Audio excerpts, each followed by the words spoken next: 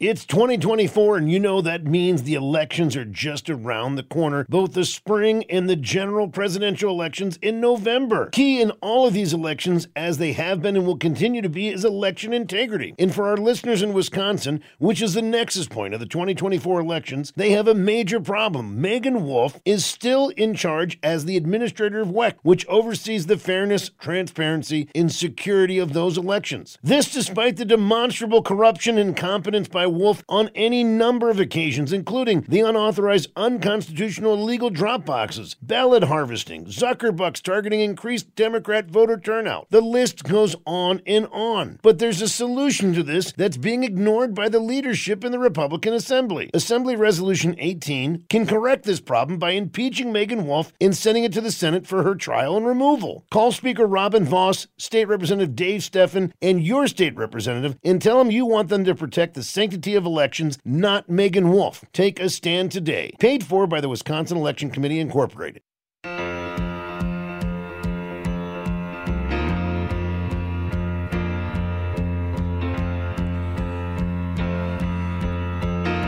Welcome back. Joe Giganni, your regular Joe here. Did I just say my own Giganni? It's all right. I said it with the old DC accent to it. Your regular Joe here with you on this Freedom Friday, working our way to the third and final freedom quote for the day. We have just 5 minutes left to get your bid in for Bags for Bravery. Now, the high bid was from Josh, the road tech, at $1,045.47, ending every one of them in 45.47 in homage to Donald Trump and the fact that he's the 45th and will be the 47th president. Well, we got a call from Debbie at the top of the hour, and I don't know if she didn't clarify. I don't know if she just thinks Josh is awesome. Maybe she knows Josh, but she decided she wanted to ensure that he would win Bags for Bravery.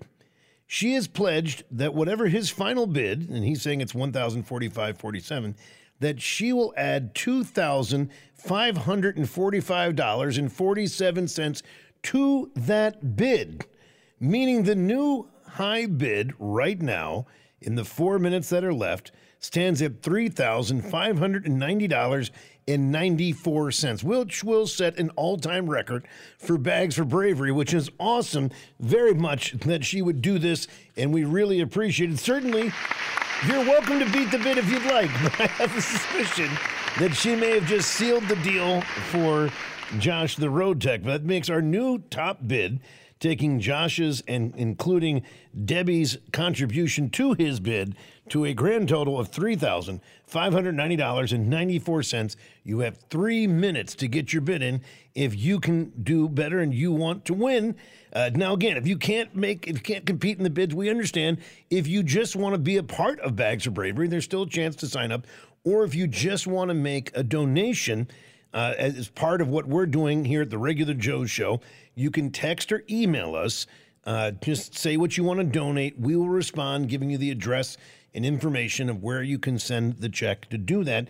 We've had a couple of our merry band of regulars that have done that. We will add their numbers to the final total in the end, and that number can 888-737-1737 or emails to joe@regjoeshow.com. Now, all this talk that we've heard about Soviet style this and that, and the Republicans are all colluding with the Russians and they're under the control of Vladimir Putin. Well, you heard Karine Jean-Van Damme chastising the New York Times for having the audacity to actually do a little bit of journalism. Well, former U.S. Senator Claire McCaskill from Missouri, she was even more angry about it. She made a declaration on the Morning Schmaltz show yesterday. Now, tell me this doesn't sound like a czar or a dictator from Russia. I move that every newspaper in America quits doing any fact checks on Joe Biden until they fact check Donald Trump every morning on the front page. It is ridiculous that the New York Times fact-checked Joe Biden on something. I mean, he vomits lies. Trump vomits lies. And every day, over and over and over again. And it's just ridiculous that the New York Times is doing a fact-check on Biden while they let Trump, while they're numb to the torrent of lies coming out of Trump's mouth. The tour. First of all, is she really contending the New York Times hasn't slandered Donald Trump on a regular basis? I mean, really? Is this what her big contention is? That she thinks they haven't taken Donald Trump to task? But how about this? How dare they question the leader? That reminds me of the reporter that was talking to Putin. He's like, oh, I don't really want to quote this. Please don't kill me. Please don't kill me. Here you have Claire McCaskill. No one's allowed to question the leader until you have thoroughly destroyed our enemy, our political opponent. She's practically calling for a Navalny there. But they ignore it.